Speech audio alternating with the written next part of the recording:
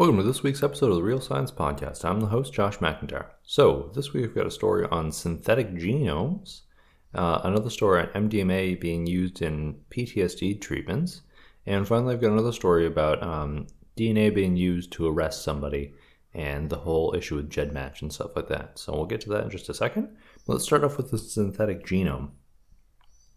So, some researchers in Cambridge have created this synthetic genome for an E. coli bacteria. And part of the reason they did it is that this researcher, the lead researcher, Dr. Joseph Chin, has an interest in why nature makes so many duplicates of things. So one of the things and what they focused on was that there are codons, in genetics. And the codons are just the three-letter alphabets that code for amino acids when it comes to building a protein. So I'll go back over that a little bit, but genes are made up of nucleotides, which are adenine, thymine, guanine, and cytosine, or ATGC. And those nucleotides are arranged into certain orientations for genes, and then the genes are then turned into RNA, and the RNA is read by ribosomes, and then the ribosomes read the RNA and use that as an instruction template to create proteins. And so the way the proteins are created, or the way that the proteins are dictated to, is not just one letter at a time, but these three-letter groups of RNA, which are transcribed from DNA. And so the DNA codons are things like ATT, which codes for isoleucine. But when I'm talking about duplication, the duplication is that ATT codes for isoleucine, but so does ATC, and so does ATA. And all together, there's 61 codons that code for 20 amino acids. And then there's 3 additional codons that are stop codons. And so, again, Dr. Joseph Chin was mostly interested in why is there so much duplication? And if you changed out ATT for ATC, would there be a difference? Would it matter? So what they've done is they've created a 4 million base pair genome for E. coli to replace the genome that it has. And in doing this, or when they did this, they basically had the entire genome written out, and they did, effectively a find and replace function in the genome. And they went in and replaced certain codons for other duplicate codons. And so what they've done is they've effectively taken an alphabet of 64 codons, again 61 for amino acids and 3 stop codons, and they've eliminated 3 out of the alphabet basically. So now the whole entire codon arrangement is only 61 codons instead of 64. And so what they're trying to do is understand if this duplication actually is important in any way. So then the next part was then they had to generate the new genome, but being 4 million base pairs and being an entire genome, it's not easy to necessarily insert the whole genome in one piece into the E. coli bacteria or into the bacteria generally. So you can do, and I've done this in lab, you can do a couple thousand base pairs at a time and use gene consets or use vectors to insert those into bacteria and have them express them. But usually that's done as a plasmid, which is an extra chromosomal bit, so it's not necessarily in the actual genome. So doing what they've done is a lot more complicated. But the way they went about it, because it's so big, they couldn't, again, just stick the entire genome in at once. They cut the genome that they made into several sections, and then they introduced each section into different bacteria, and then had those bacteria basically combine and create an output for a new bacteria that had sections A and sections B and section C in it. And so they kind of did that until they had found that the whole genome was in the new bacteria. So now they've got a bacteria with a synthetic genome that only has 61 codons. They called it SYN61 because they're super original, because they're scientists. And again, it's a 4 million base pair long genome, which is much bigger than any synthetic genome that's ever been created before. In the past, about 9 years ago, another experiment was performed, I think it was at Harvard, and they created a 1 million base pair long genome and inserted that into a bacteria. It wasn't E. coli, it was a Mycocetes bacteria. But so that was done about 9 years ago. And so obviously this is, 4 times larger. It's a much bigger deal just in comparison of length, but also in the workaround that they had to do to get the entire genome in there. But what's also really interesting is that obviously at the end of it, you want a live bacteria, and that's what they got. They got a living bacteria, but it seems to grows slightly slower. Not a lot slower, about 1.6 times as slow. So it's just a little bit slower. Division time for an average for most E. coli, I think, for natural E. coli is about once every 20 minutes they'll replicate or they'll divide. And so these were, I don't know the actual numbers, but just a little bit slower than that. So probably once every 30 minutes or so, maybe. I'm sure the math doesn't work out on that. But basically, they were a little bit slower. And the other thing that changed was that they report in the article, and I'm sure there's other things that probably were affected too. But the other thing they report is the shape of the bacteria. So instead of being kind of a normal round cell, basically, it became more of a rod shape. And we don't fully know why that is, though it seems to be the only real change, obviously the synthetic genome, but the only change in their synthetic genome is this reduction in the number of codons. And so we know that codons, like I said, recruit certain amino acids, but there must be some other level of instruction in that, in picking different codons that instruct kind of how the actual protein is put together. Because we know that it's very difficult to predict what a protein will look like based on just the gene sequence. And so there must be something to it, to which codon. It must not just be a single, one for one or something like that. There must be some reason for this duplication of codons. And obviously, hopefully this kind of work will get to a better understanding of that in the future, and as more work like this keeps going on. So the other thing that's really impressive with this work is that when they inserted this synthetic genome, and then they got the whole genome in there because they'd insert it piecemeal into different bacteria and combine them, when they got the whole genome together, then they obviously were resequencing constantly during the whole time. They only found 8 individual changes in the genome when they had the full synthetic genome in there, which is quite impressive. 4 of them seem to have been entered just in the creation of the genome itself, and then other 4 during changes and during replication in the bacteria as well. But all the changes are in non-coding regions. So that's really useful. It's obviously helpful because then they can not worry about the actual genes they put in. It's kind of an extracellular part that might be a recruiter or something like that. Again, they don't quite specify where the changes are. They might in the supplemental material, but I didn't go through all of that. So the important thing, though, being is that these changes don't have any real effect on the actual genome or the gene expression itself. But it's also quite impressive that there's only 8 changes in the amount of generations that would have been needed of bacteria to go through, that there wouldn't have been that many changes. So that's quite a big deal as well. Obviously means that their work is quite good and seems to have worked quite well, and that we can be quite sure of what the synthetic genome is, that there wasn't a lot of other changes going on. So there's a few reasons why this work is really impressive. Firstly, there's a pure research perspective that just creating a synthetic genome and inserting it into a living bacteria is interesting, and it brings up the question of, is this synthetic life or not?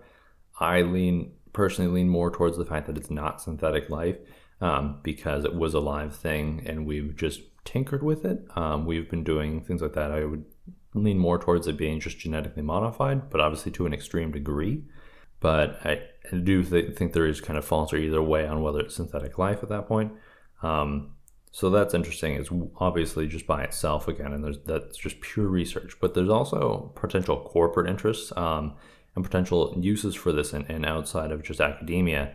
So a lot of the insulin, or pretty much I think all of the insulin that we make now, that people, if you have type 1 diabetes or insulin-dependent diabetes, you would use insulin. And most of that insulin comes from bacteria. So what people have done is inserted the human gene for insulin production into E. coli bacteria, and then you grow the E. coli in high density in vats, and then you can use a purification process to pull that insulin back out, so that when people are taking insulin, it's pure human insulin and not it used to be in the past, at one point it was pig insulin that we were basically extracting out of pigs, which had its own problems because people could actually develop an allergy to pigs as well, and then they would be able to not use the insulin anymore, which kind of sucks. So there's that. So again, so you can use E. coli to produce insulin now, but one of the issues is that if a virus was to get into the process somewhere, it can shut down the whole process of insulin production for potentially weeks. well, they have to go through and re-sterilize the entire system and try and cleanse the whole system cleanse the virus from the system that would be coming in and destroying the bacteria. So that's a possible issue. The other thing that's really neat is so the reason that's important is because if you could change the genome to such a degree that it only used, certain codons for certain things, you could potentially build a way that these bacteria would be resistant to viruses, so that if a virus was to get into the system, it wouldn't pose as big of a threat and it wouldn't be as much of an issue. Obviously, you would still need to keep clean because the viruses could potentially mutate or adapt to that environment. But again, potential use there. The other thing that's also possible too is that you can actually alter the genome in such a degree, again, changing these codons, potentially creating new codons. Not sure about that, but you could potentially alter the codons that are used so that the genes from these bacteria, if these bacteria were to get into the environment, you could effectively create a firewall where even if these genes were shared with other bacteria, the other bacteria wouldn't be able to utilize them in any way. Again, creating just some kind of a firewall and a control for the genes that are being created in the lab. And because bacteria will share genes quite readily sometimes, this could be quite useful just to keep those from really getting into a wild population. So again, that's just a really neat research story in and of itself. It's quite a big deal. I wouldn't be surprised if we see this 4 million base pair record broken in the next few years. There's a lot more research going on at Harvard, and I think Yale was the other research institution that had a lot of synthetic biology stuff going on. So definitely be on the lookout for that, and it will probably change our understanding of genetics, along with the Earth Biogenome Project that's still picking up steam. By the way, I wrote an article on that's up on lateralmagazine.com. Check out my Twitter. I've retweeted a link to it there at McIntyre Science. You can go have a read for that. It's just about 1,000 words, but nonetheless, I think an interesting project that's underway. So I think I'll move on to the next story. So MDMA as psychotherapy. So post-traumatic stress disorder, or PTSD, is a serious debilitating disorder with lifetime prevalence. It's estimated to be at nearly 4% globally and over 8% in the USA. Symptoms of PTSD include intrusive thoughts and memories, negative effects on cognition and mood, hyperarousal and reactivity, and avoidance that do not remit for at least 1 month subsequent to exposure of a traumatic event. Individuals with PTSD may experience a substantial reduction in quality of life and relationships, and the disability resulting from PTSD can have further negative consequences such as obesity, hypertension, comorbid mental health conditions, and suicidality. In addition to these profound costs to individuals with PTSD, this disorder also exerts a substantial economic toll through lost productivity and treatment costs. So that's just straight from the article itself. Again, I'll have a link to this article as well as all the previous article as well in the show notes. So PTSD has been widely used. There's a couple of treatments for it. It's not been widely used. There's a couple of treatments for PTSD that are widely used. Most of it is psychotherapies. There's 2 medications that are FDA approved for treatment of PTSD, but apparently they only work maybe about 40% of the time. And so there's a lot of patients that don't get adequate response to the treatment that's out there.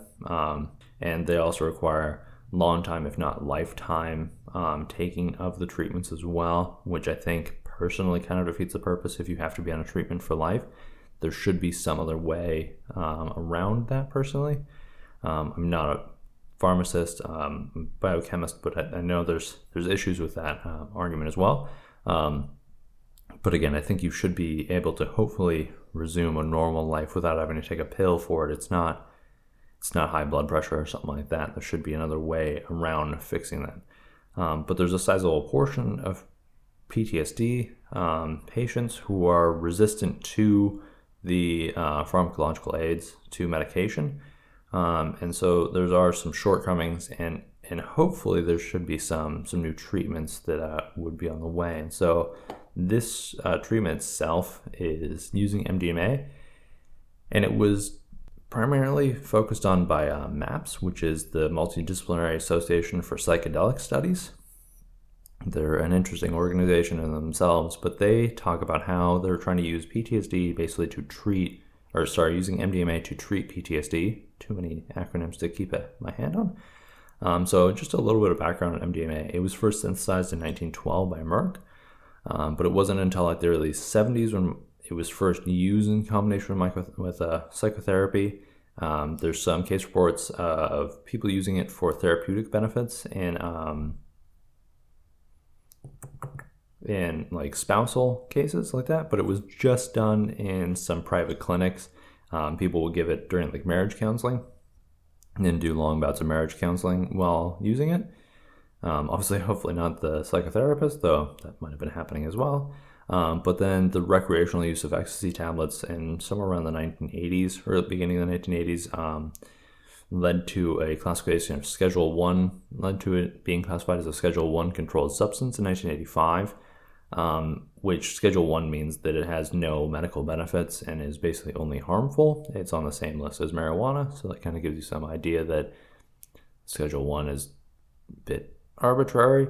But this is a listing by the FDA and basically means that you can't have it or do any medical research with it at all, which is a mess and just a kind of mess of red tape. And also because the US made it Schedule 1, they kind of imposed that onto a lot of other countries for trade purposes, that if you are using these drugs, we won't trade with you, yada yada, and that kind of thing has spiraled around the world, hampering research and other kind of just looking into it.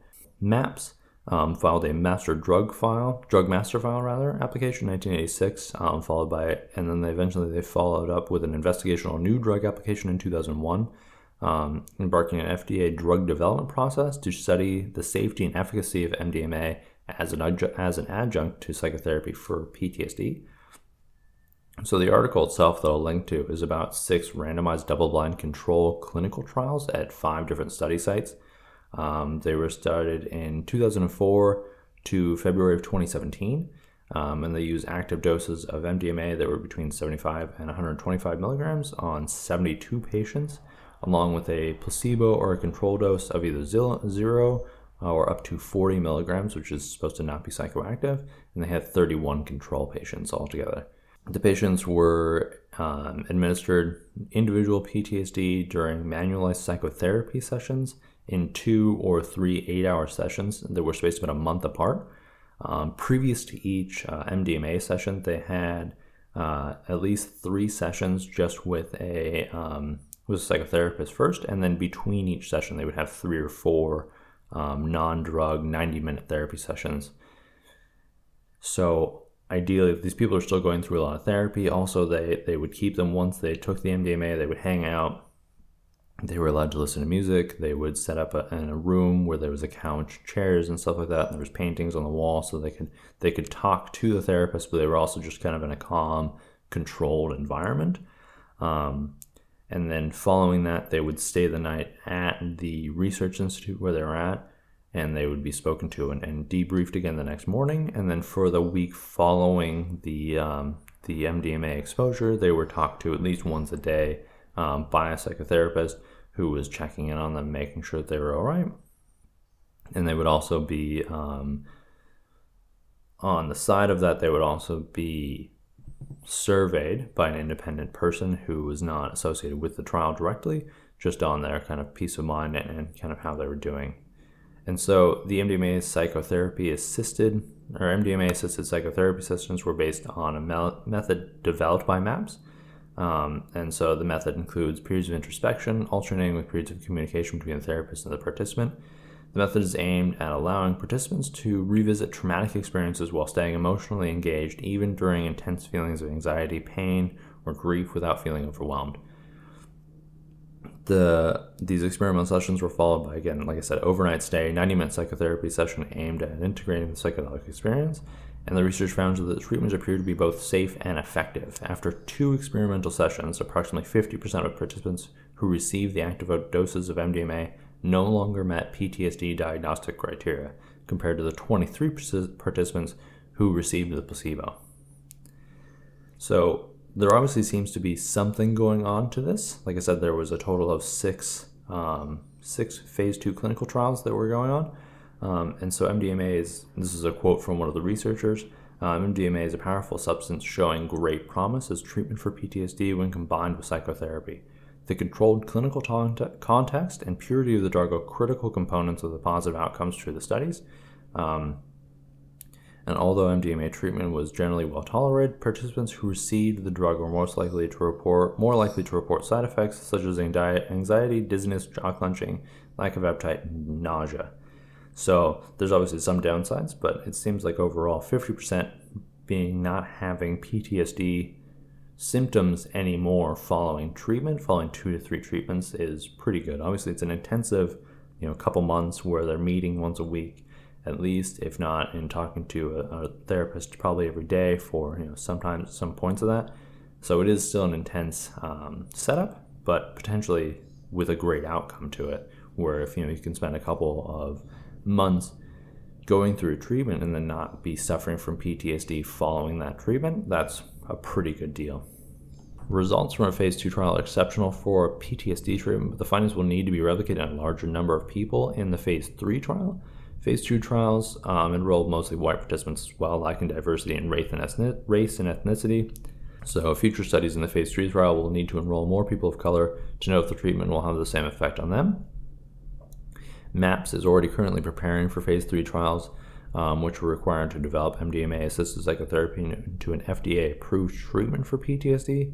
But they want to point out, and again, one of the lead researchers in this from MAPS says it's taken decades to reach this point for MDMA drug development, and they're seeing a shift in public opinion as scientific evidence builds to support the use of MDMA and psychedelics for treating mental health conditions.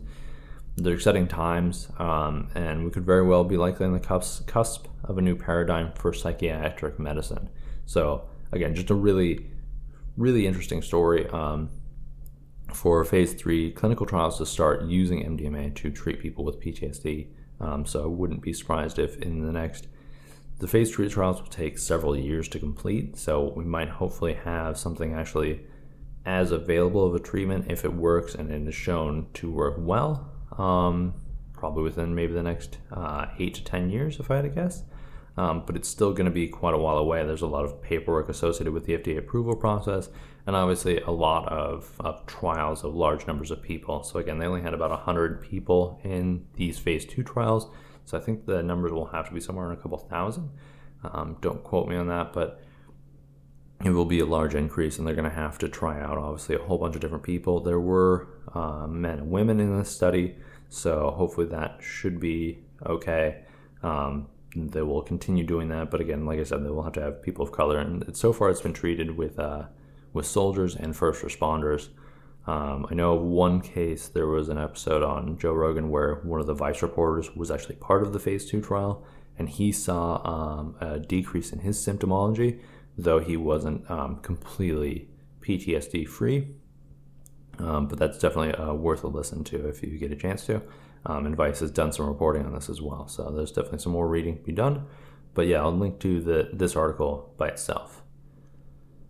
So with that, I'll move on to the last story. And so the last story is one that is familiar if you've been paying attention to listening to this show maybe, or if you've been paying attention to just DNA being used to solve crimes. This one's a little bit different. There's actually some breaking news that happened yesterday. BuzzFeed's actually been doing quite some good reporting on this. But typically what's been done is that this kind of using GEDmatch and using DNA to solve decades-old murders and sexual assaults and stuff like that.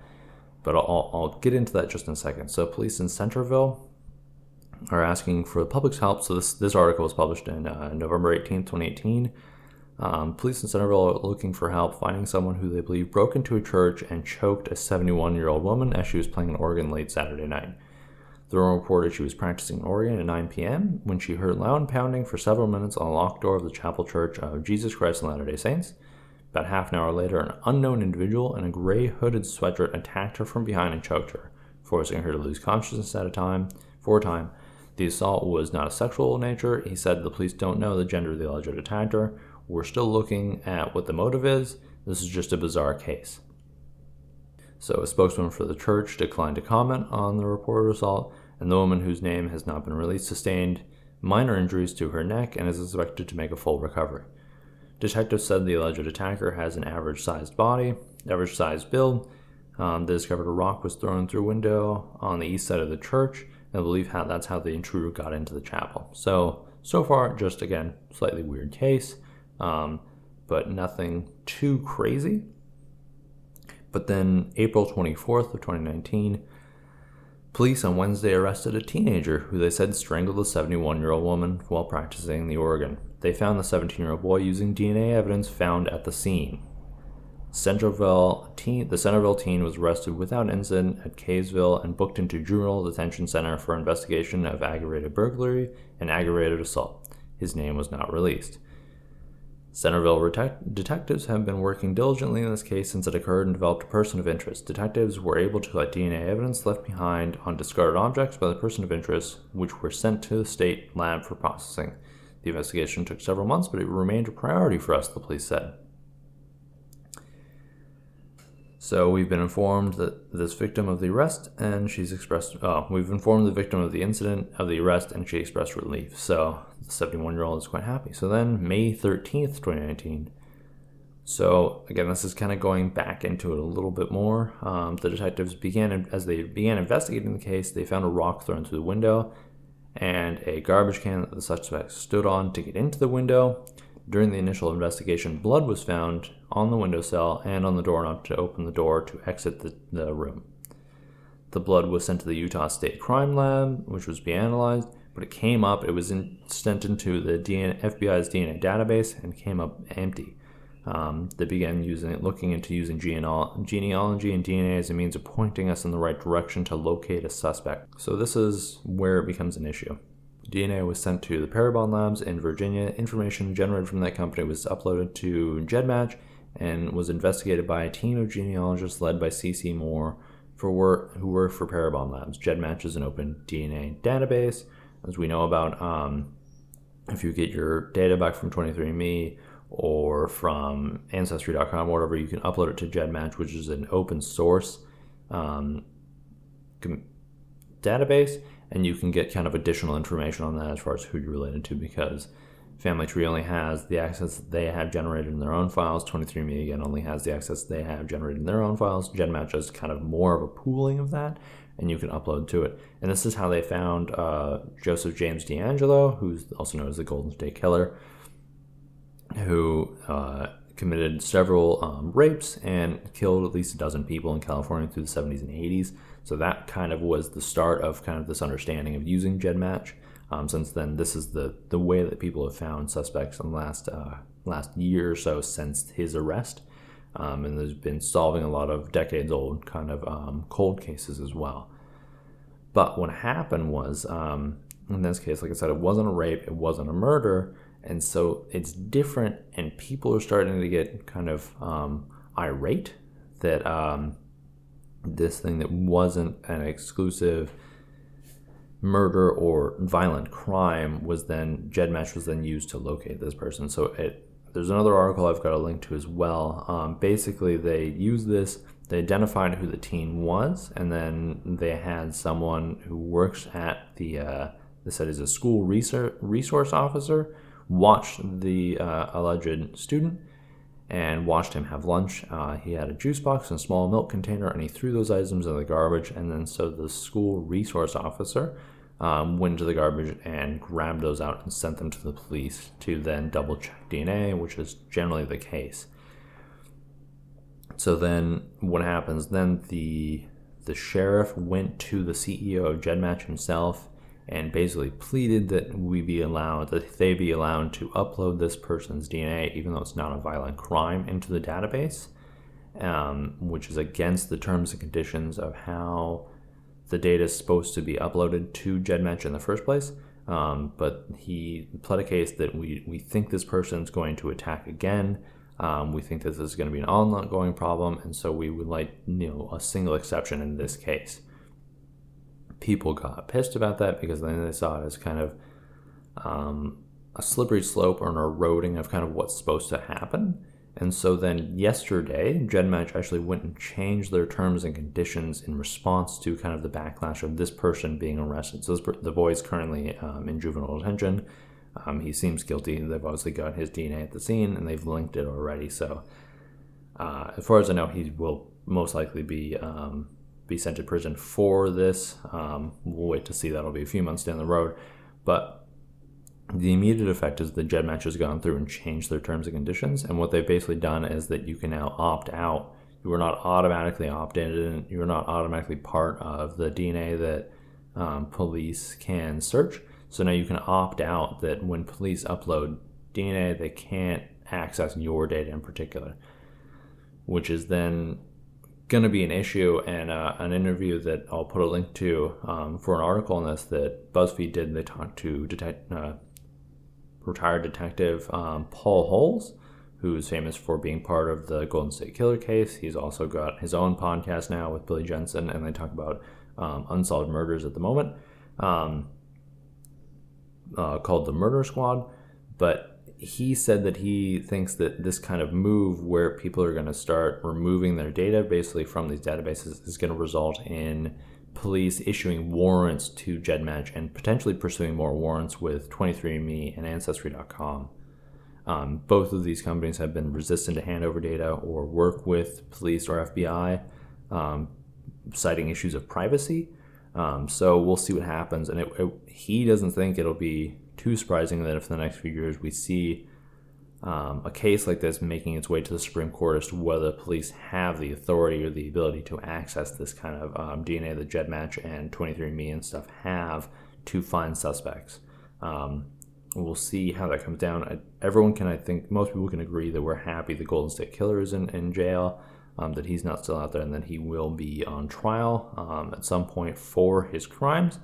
But yeah, people are worried about basically the giant surveillance state of the police and so forth having access to all this DNA. I think that maybe that's not as big of an issue as some people would like to make it out to be, because the one thing about DNA is it does only link to a certain person. There's a case, which I might talk about at another time, where basically a person was identified wrong, but their DNA was at the scene. It's a very complicated case that has to do with an ambulance driver basically not changing his gloves from treating one patient to then going to a crime scene, which is very sloppy on his part, but it's an interesting case nonetheless. But yeah, I think there are issues that you can only identify one person through DNA if it's done right. So I do see the cops' side of this, that they are trying to find this person and they're trying to keep this person from harming more people in the future. There is an issue of privacy, I think, to a degree, but I do think that's a more complicated conversation than some people are willing to have or are currently having. So I might address that maybe in a post on my website or an article I might write up, and we'll see what happens. But yeah, so that's the story, and that's what's happening. So there are changes in how officers are going to be able to access some of the information on GEDmatch. So we'll see what effect that has in the next few months, maybe. And this will probably be an ongoing fight and an ongoing story. Yeah, so that's interesting for now. I think that's all the stories I've got at the moment. Thanks for listening. Hope you enjoyed the show. Again, I'm Josh McIntyre. You can find me on Twitter at McIntyre Science. Head up my website, which is scifiction.com, SCIFIXION. Or find me on Patreon if you want to help me keep doing the show. I'm just on Patreon at scifiction, patreon.com/scifiction. Check that out. Throw me some money. I'm going to throw some additional content up soon. If you've got ideas for what you want me to do for additional content, shoot me an email. You can also shoot my new email, which is The Real Science Podcast, all one word, at scifiction.com. You can throw tips on there if you want to just say hi or whatever. Feel free to do so. Like I said, thanks for listening to the show, and hope you enjoyed it. Bye.